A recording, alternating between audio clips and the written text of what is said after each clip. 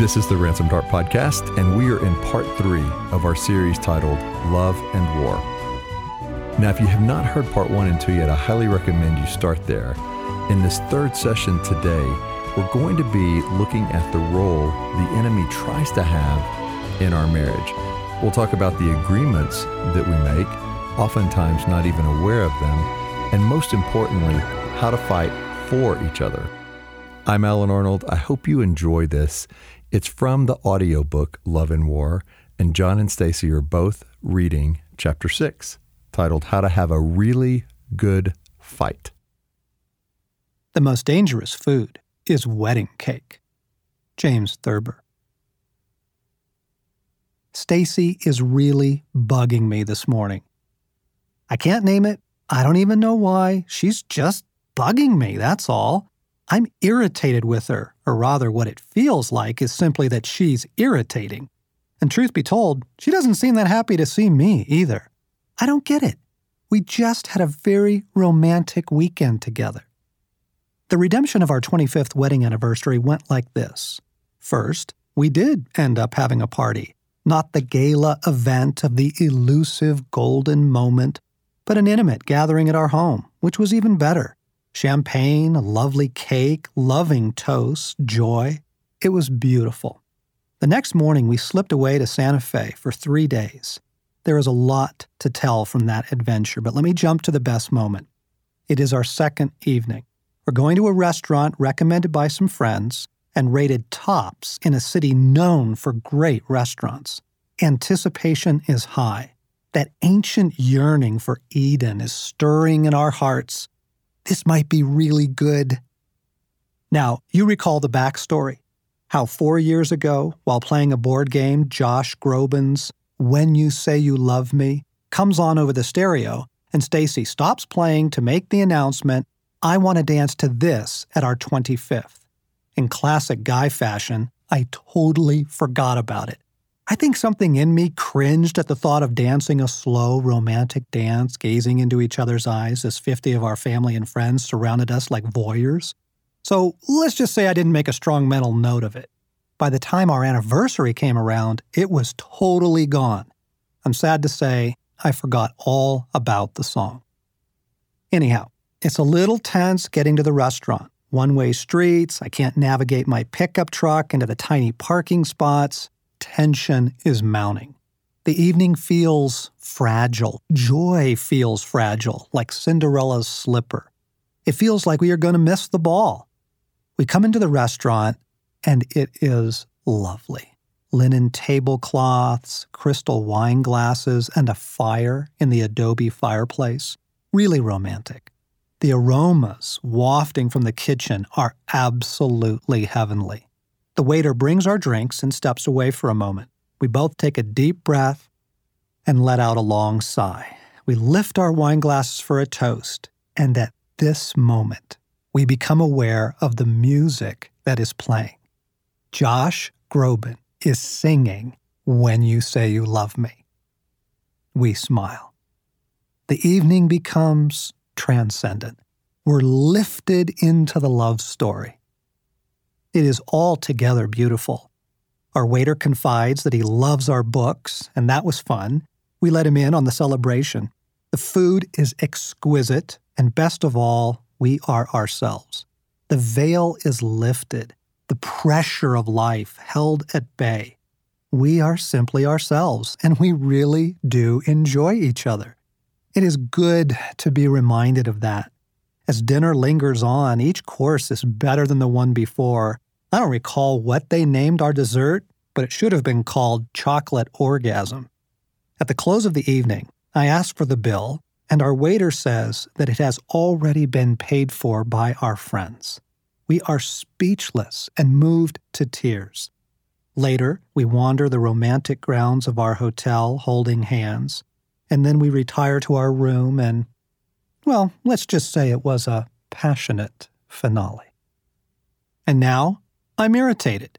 She's certain I'm disappointed, back to our old wounds, and everything we just enjoyed is slipping away. What the heck is going on? Why does it always seem that any movement toward love or romance or redemption, any step toward joy is just waiting to be tripped up. You have an enemy. Back to the drama in the Garden of Eden. Remember now, God gave us this story of the first marriage to help us get our bearings. It provides some very essential categories for navigating our marriages, like how gender is so fundamental to our identity, and how we were made for paradise, how mankind fell, and what that fall did to our lives as men and women. And it also makes something else absolutely and utterly clear. We have an enemy. Now there's a thought. I mean, we all feel from time to time that we have an enemy, but who would we say that is? Our spouse, right? I mean, sometimes you just walk into the room and see them, and they feel like the enemy. 1 day out of 3, a friend cynically said to me. But your spouse is not the enemy. There is another. We confessed earlier in this book our naive view of the story when we got married. We thought the plot was love God, love each other, and everything will work out.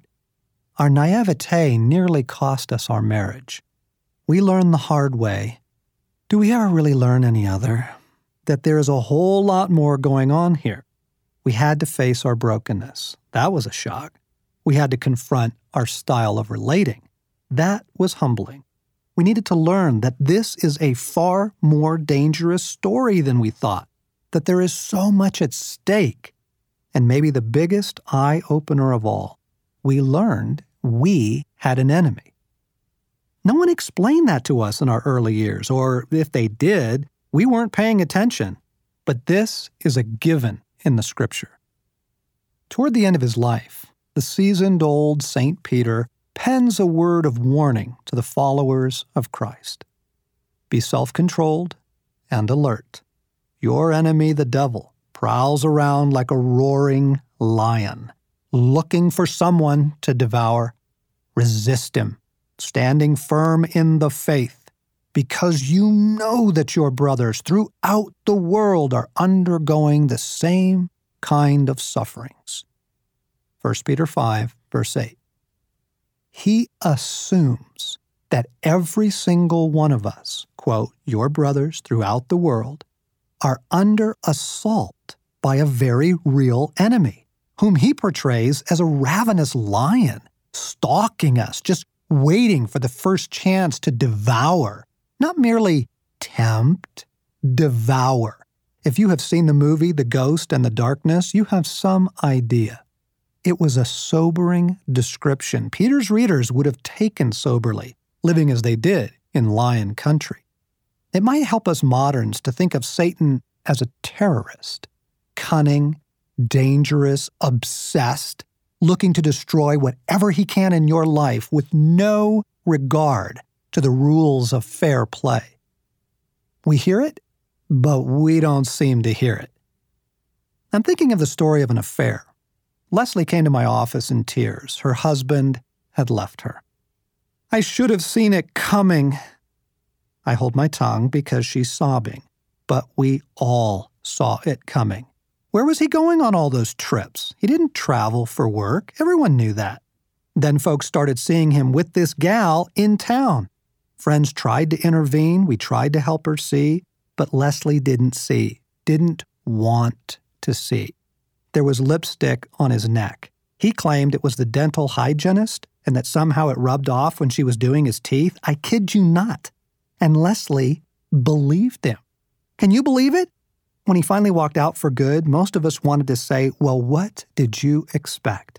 You ignored every warning in the book. But we are just as taken in. We don't live like our marriage has an enemy. We ignore the lipstick.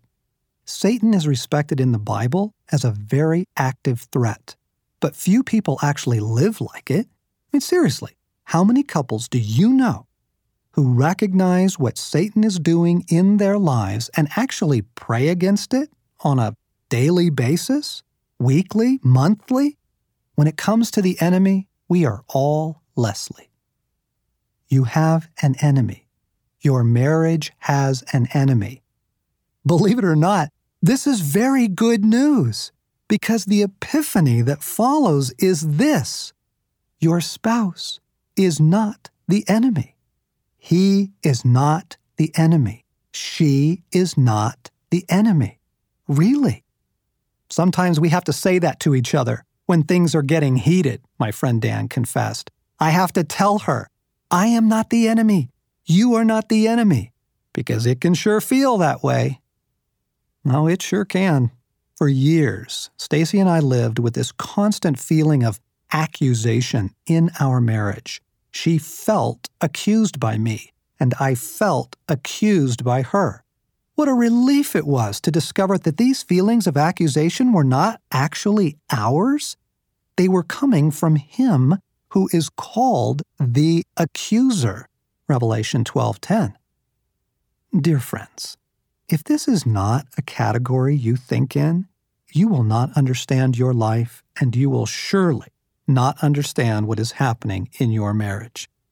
If this is not an assumption you use to interpret daily thoughts, emotions, and events, you will be as bamboozled as dear Leslie.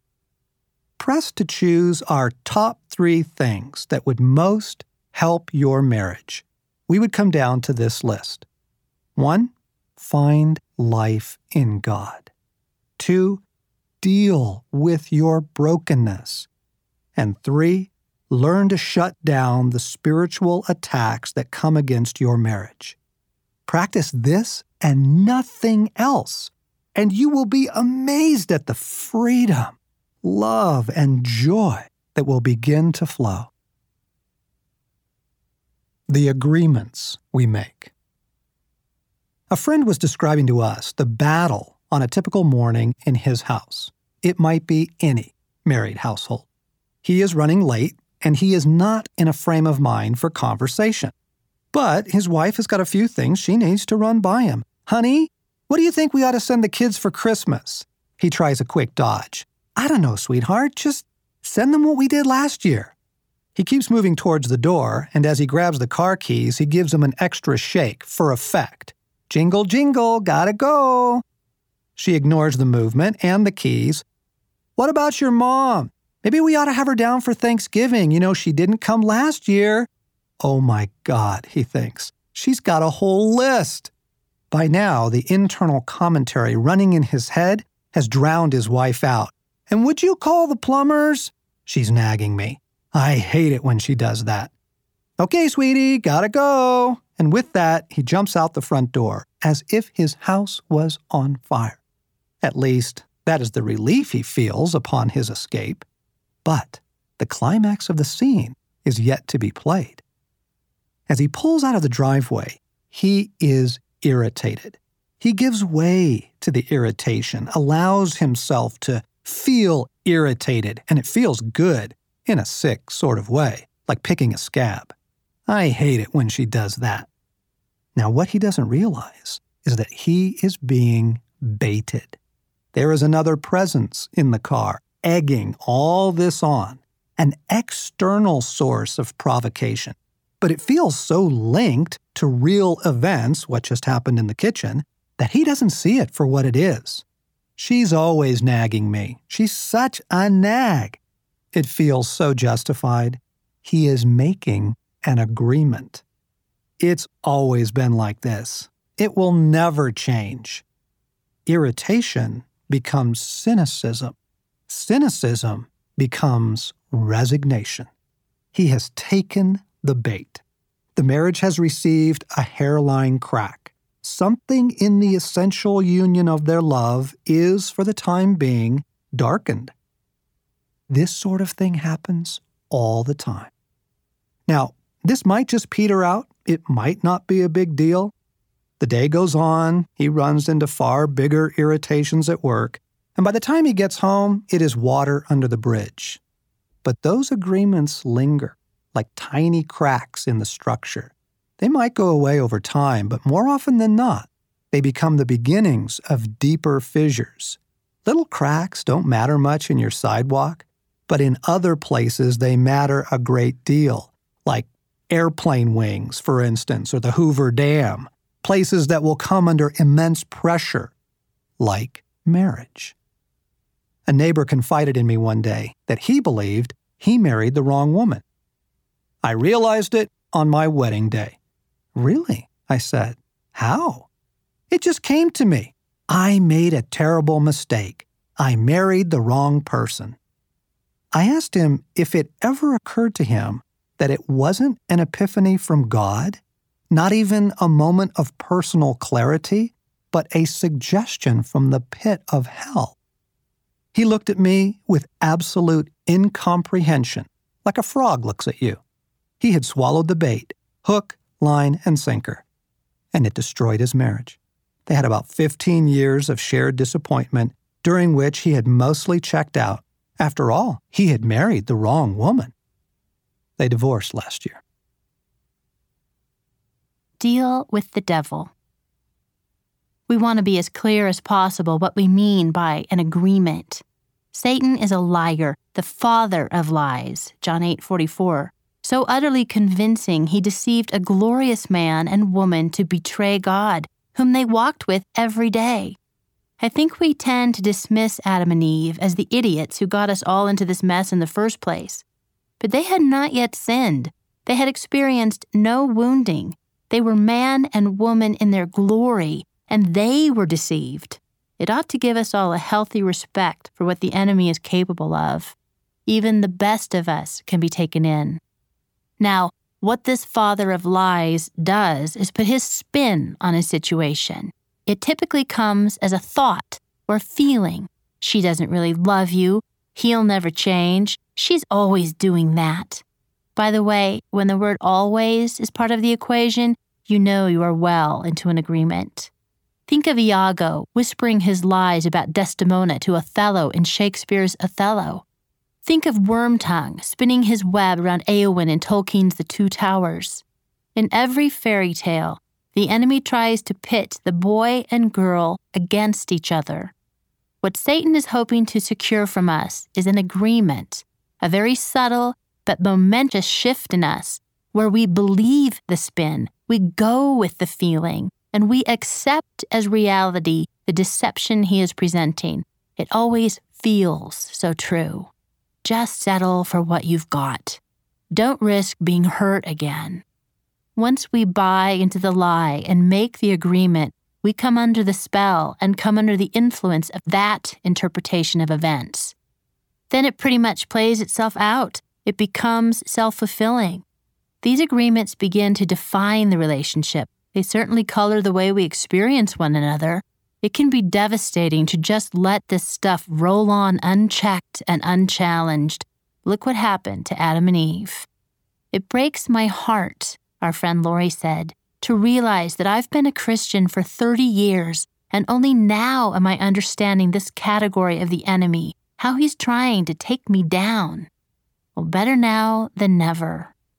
The first thing we want you to do is recognize what is happening as the enemy presents an agreement and give it no quarter. Fight it, resist it, and send it packing to the outer reaches of hell. Recognize what is at stake here. The kingdom teeters on the 100 small choices we make every day.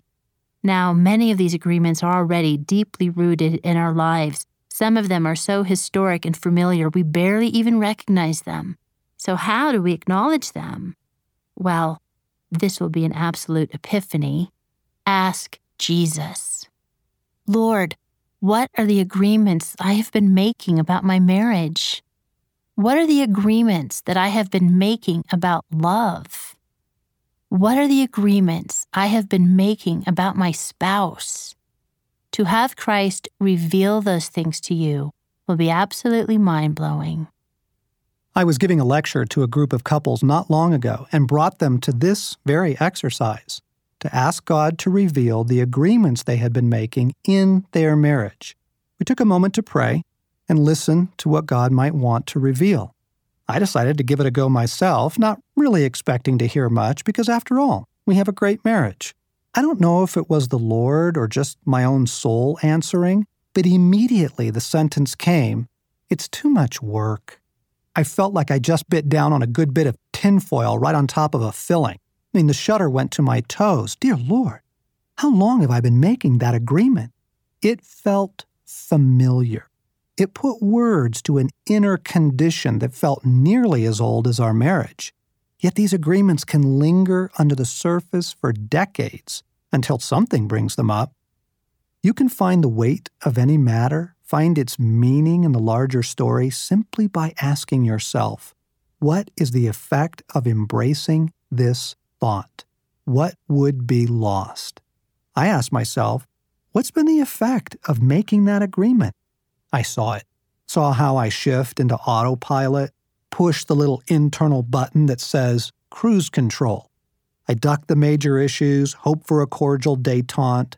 I lose my desire for something more with Stasi. I surrender my marriage on one little suggestion. The effect is horrible. What are some of the agreements you recognize in your life? Let me suggest a few. It's just not going to get any better. Don't rock the boat. Settle for what you've got. It's not worth the effort. Don't give it one more try. Never let anyone hurt you again. I'm just not going to trust him or her anymore. You do your thing, and I'll do mine. I shouldn't have married him, or I shouldn't have married her. Or how about, I'd be happier with someone else. Any of those sound familiar? Now, as Christ reveals agreements to you, what you need to do is break them. You must renounce them. Jesus, forgive me for giving place to this in my heart. I reject this agreement. I renounce it. I break agreement with, fill in the blank. What is it? I break this agreement, and I ask for your light, and I ask for your love to come into these very places. Shine your light here. Bring me back to what is true. Bring your love into this place, Lord. In Jesus' name I pray. Amen. If you will begin to practice this, simply asking Christ what agreements you have made, and then breaking those agreements, you will be amazed at the relief you will experience. It lets so much daylight in, like throwing the windows open and suddenly having sunshine and fresh air pour into the room. Picture Dorothy, the Cowardly Lion, the Tin Man, and the Scarecrow from The Wizard of Oz. We're out of the woods, we're out of the dark, we're out of the night. A united front. Now, we wish the enemy's work ended with agreements, but you know it doesn't. That is just the first pass, the first swipe he takes at the two of you. This demented, lion-turned-psycho killer seeks to devour, or, as Jesus warned, to steal, kill, and destroy. John 10:10. It is not a pretty picture. And haven't we all seen it happen more than once in the lives of people we love? Things can get a lot rougher than merely resisting agreements. Why is it that over the past 2 years, every time a dear friend of ours sets out to lend his assistance on a church trip overseas, simply to play what many would see as a background role, his wife comes down with a terrible infection in her colon, an infection the doctors still do not understand, cannot diagnose, and cannot help to relieve? Is that coincidence? Why is it that every time Mary tries to recover sexual intimacy with her husband, something they have surrendered over the years, she has nightmares about being assaulted? Why is it that every time Janet and Dave try to pray together, their boys get into a rip-roaring fight and somebody gets hurt? Why is it that when Stephen begins to make some headway at work, his wife Becky spirals into one of her depressions and remains in that dark place for some time? For that matter, why did we lose a huge chunk of this very chapter as we were writing this book? The file simply disappeared, irrecoverable. Coincidence? Stop for a moment right now and think about what is hard in your marriage. How have you been interpreting that? Have you blamed your spouse, yourself? Have you just accepted it with resignation? What about Satan? Have you considered his part in it? The more we seek to make our marriage what it was meant to be, and the more we seek to play our roles in the larger story of God, the more intense the opposition becomes. It is a fact of life. though the opposition continues to surprise and dismay the people of God who ought to know better. How do we handle this? First, maintain a united front. When Satan succeeded in deceiving Adam and Eve, the first thing that fractured was their relationship with God. They withdrew from God. The very next fracture was in their marriage. They withdrew from one another. Certainly, that was his intent all along, divide and conquer. It's the oldest trick in the book. Over the centuries, Satan has gotten the church to turn its guns against itself, while he seizes the world by the back of the neck and drags it to hell. We must not let it happen.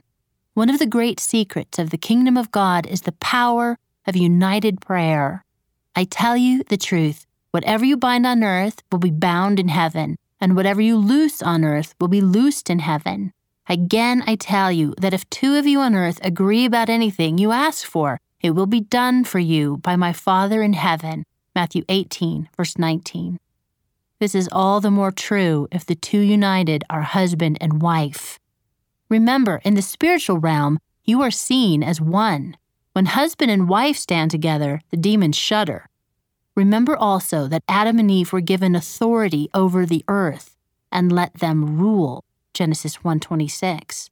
So the two of you exercise authority over your realm, your little kingdom that includes your marriage, your home, and your children, among many other things. In fact, God has raised you to a higher position of authority than Adam and Eve held. After Christ paid for the sins of mankind through his own blood, by which he also disarmed the claims of the enemy against us, he rose from the dead. God the Father then gave to him all authority in heaven and on earth, Matthew 28:18. Christ won back what Adam and Eve surrendered. And then God included you in the authority of Jesus Christ. And God raised us up with Christ and seated us with him in the heavenly realms in Christ Jesus, Ephesians 2:6. So when husband and wife stand together, they wield a great deal of power and authority. The enemy knows this better than we, and that is why, whatever form his assault is taking, you will not feel like praying about it together. You will suddenly feel irritated at each other. You will bow in prayer, and suddenly you'll notice that he breathes heavily through his nose, and it will bug the living daylights out of you and completely take you out of the prayer time. Or one of you will simply want to talk about it, which is not the same as praying about it. Quite often, this is a ruse of the enemy to prevent you from praying about it. It will feel hopeless. It will feel silly. Do it anyway. For if you will stand together in prayer, you will see results. You will have already won the first battle. You maintained a united front. Just last night, Stasi and I were trying to navigate some difficult times with one of our sons. It was a tough conversation for the three of us. I knew we were in a battle for his heart. But the entire time, I wanted to get mad at him, and also at Stasi. Later, in our bedroom, I wanted so badly to critique the way she handled the conversation. The enemy wanted me to take all my frustration with our son and turn it on Stasi. You will have probably experienced this too. The person you are mad at isn't there, so you let it fly on the person who is there. My anger would have hurt her and divided us. I knew I was being baited. I knew, though I did not feel so in the moment, that Stasi is my ally in this. I had to fight hard not to give way to the enemy and let him divide us. Now we understand that some of you are in marriages in which your spouse is not an ally at this time, neither God's ally nor yours. Let this scripture be a word of hope to you. If any brother has a wife who is not a believer and she is willing to live with him, he must not divorce her. And if a woman has a husband who is not a believer and he is willing to live with her, she must not divorce him. For the unbelieving husband has been sanctified through his wife, and the unbelieving wife has been sanctified through her believing husband. Otherwise, your children would be unclean, but as it is, they are holy. 1 Corinthians 7:12-14. This passage makes it clear that even when only one spouse is walking with God, it has a powerful effect upon the husband or the wife and upon their household. Your prayers are still very effective. Fighting for each other. Ken and Macy went at it for an hour and a half in the bathroom. Not a fight, at least not what you'd think of as a fight. Though without this understanding of the enemy, it sure would have been a fight. The background goes like this. Macy was sexually abused as a little girl. The enemy knows this, of course, just as he knows your story, knows where you are vulnerable, and he has piled upon those wounds loads of self-hatred and abandonment. For most of her life, she has had to fight agreements around self-hatred and fear of abandonment. Ken has struggled with an addiction to pornography, introduced to him on the playground at school when he was 8 years old. It is a 30-year-old addiction, which Macy is only partially aware of. Whenever Macy discovers on their home computer a website Ken forgot to hide, she is immediately slammed with self-hatred. This takes the form of self-rejection and thoughts such as, see, you are not enough for him. He doesn't find you attractive. And also abandonment in the form of, one day he'll leave you. He's already half gone now. This has caused her to pull away from Ken, which the enemy then uses against him to lure him deeper into a world of fantasy sexual satisfaction, which of course brings shame and self-contempt on him, which in turn causes him to pull away from Macy. Do you see how diabolical it all is? How far back the destruction of their marriage began when they were both so young? But they love each other, and they want to fight through this to recover all they can. So, they are headed into a function of some sort, both of them getting dressed in the upstairs bathroom. Of course, Macy doesn't want to be seen by Ken as she gets dressed, which the enemy uses against him with feelings of rejection, which only raise all the disappointment about their sexual isolation. This is what he is feeling as he shaves and she dresses in the closet. She comes out and asks, "How do I look?" Now the whole thing is booby-trapped. He wants to say, "How come you always hide from me?" And she is feeling really vulnerable at this moment, simply asking him how she looks. One wrong move, and this blows up. But they are both learning that they have an enemy, and the enemy is not each other.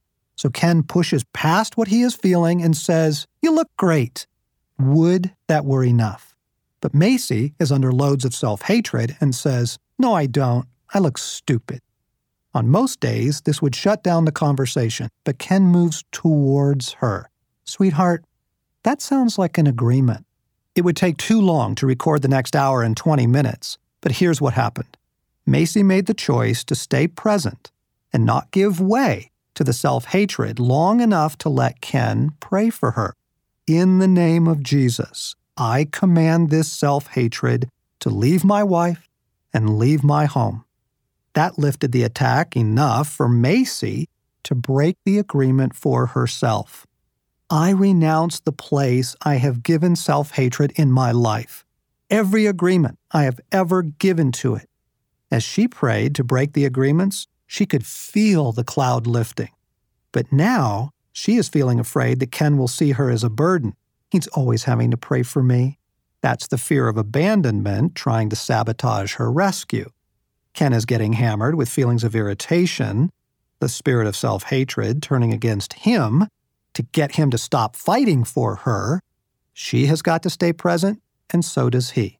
Only love can do this.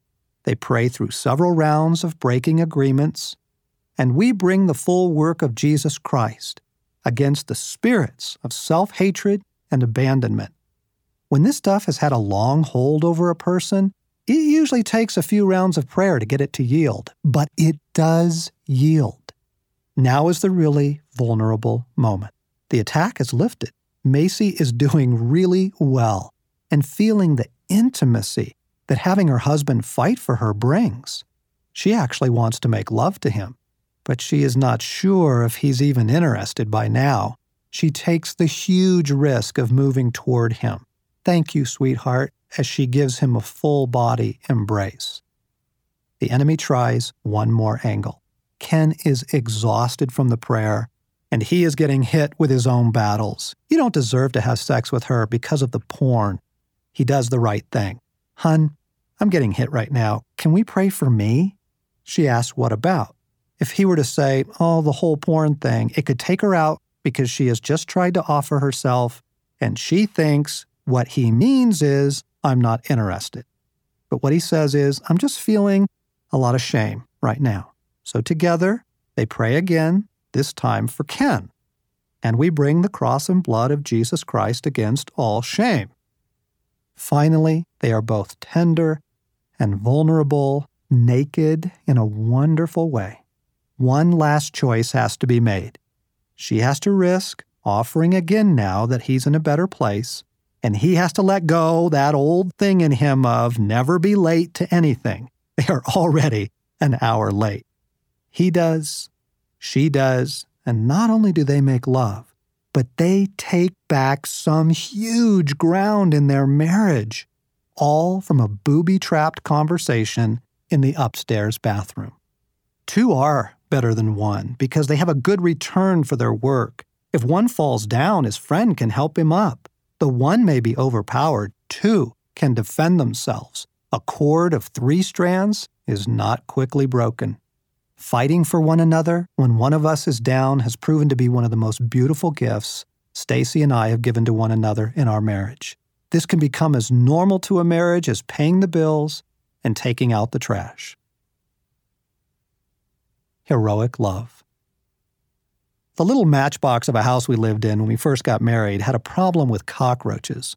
They would come out of nowhere every night. If you turned the kitchen light on, they would scurry under the stove or duck into the cupboards. If you forgot to turn the light on, you would crunch a few under your bare feet. After about a year of half-hearted attempts to get rid of them, I was finally fed up. It was time for a showdown.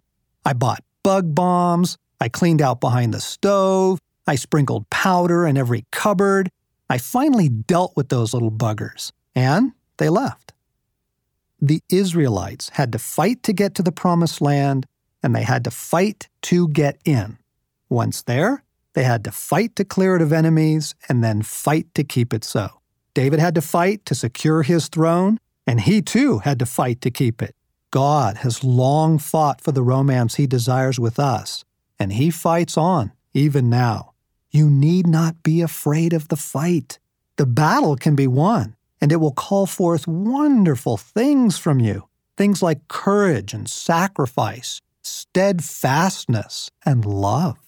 What you need to fix a steely-eyed gaze upon is that part of you that wants to bury your head in the sand, to call the fight something other than what it is, to lower the drawbridge and surrender the castle. There is a traitor within each of us, and it is the greatest threat to your marriage. The enemy wins, and you never even struck a blow. You can divide couples into 2 categories, and having done so, predict their future with some certainty. Those couples who enjoy sex, and those who don't. Those couples who are dealing with their brokenness, and those who are ignoring it. But the most telling division is this: those couples who understand we are at war and are allied against the enemy, and those who refuse, for whatever reason, to face the fact. I'll put my money on the Warriors every time. Why do certain subjects always result in arguments for the two of you? Why is it that when you bring up the topic of money or sex, his mother, her mother, your brother, how much time you spend at work, your weight, where you will spend the holidays, it all blows up in your face? It feels booby-trapped. Yes, exactly, it is. You have just stumbled into the enemy's camp. You have just uncovered where he is working. Now, what will you do? There comes a time when you must turn and face it. Okay, this is real. We live in a love story set in a great war. The enemy is having a field day with me, my thoughts, my emotions, or the enemy is having a field day with our marriage. It is coming after our kids. It is wrecking family vacations or our friendships or relationships. We are going to deal with it. And dealing with it means you pray directly against it. You pray against it. This would probably be a pretty good barometer. If you don't do this, once a week, you are probably being naive. Satan and his minions don't take days off. They don't have holidays. Actually, it will prove to be one of the most encouraging things for your prayer life, because spiritual attack responds to prayer more quickly than just about anything else. Not super easy, not every time, but more noticeably than anything else. You will both be so encouraged. How do you learn to do this? If you are just starting out, we recommend you pray together the daily prayer that we've included in the appendix of this book. 30 days of that, and you will be amazed at how much fog clears. We also recommend that you both read Victory Over the Darkness and The Bondage Breaker by Neil Anderson. Listen to a series called The Four Streams, available through our ministry, Ransomed Heart, at ransomedheart.com. These will get you going. We live in a love story, set in a great and terrible war. If we will confront our battles for what they really are against our true enemy, we can find our way back to the love story. It may take time and repeated bouts. Of course, the war itself on earth will not cease until the White Rider returns. Meanwhile, our hearts are created for heroic love, and you will never feel more alive than when you are loving heroically. That was John and Stacey Eldridge reading from Chapter 6 of their book, Love and War. Now, I'd like to leave you with a couple of questions for you to go through with your spouse, or maybe just journal and have it be between you and God. The first question is, think about what is hard in your marriage. How have you been interpreting that? Have you blamed your spouse, yourself? Have you just accepted it with resignation? And what about Satan? Have you considered his part in it? The second question is, are you aware of how easy it is to do anything but actually face your enemy? Where are you not dealing directly with his attacks in your marriage these days? Where are you dodging and trying to either ignore it or blame some other source? Now, if you're getting a lot out of these questions that I'm asking at the end of each session, you can find those and more in the Love and War Participants Guide. It's available along with the book and the book on audio and the video curriculum at ransomedheart.com. I'm Alan Arnold, and I hope you'll join us next week for part 4 in our series, Love and War.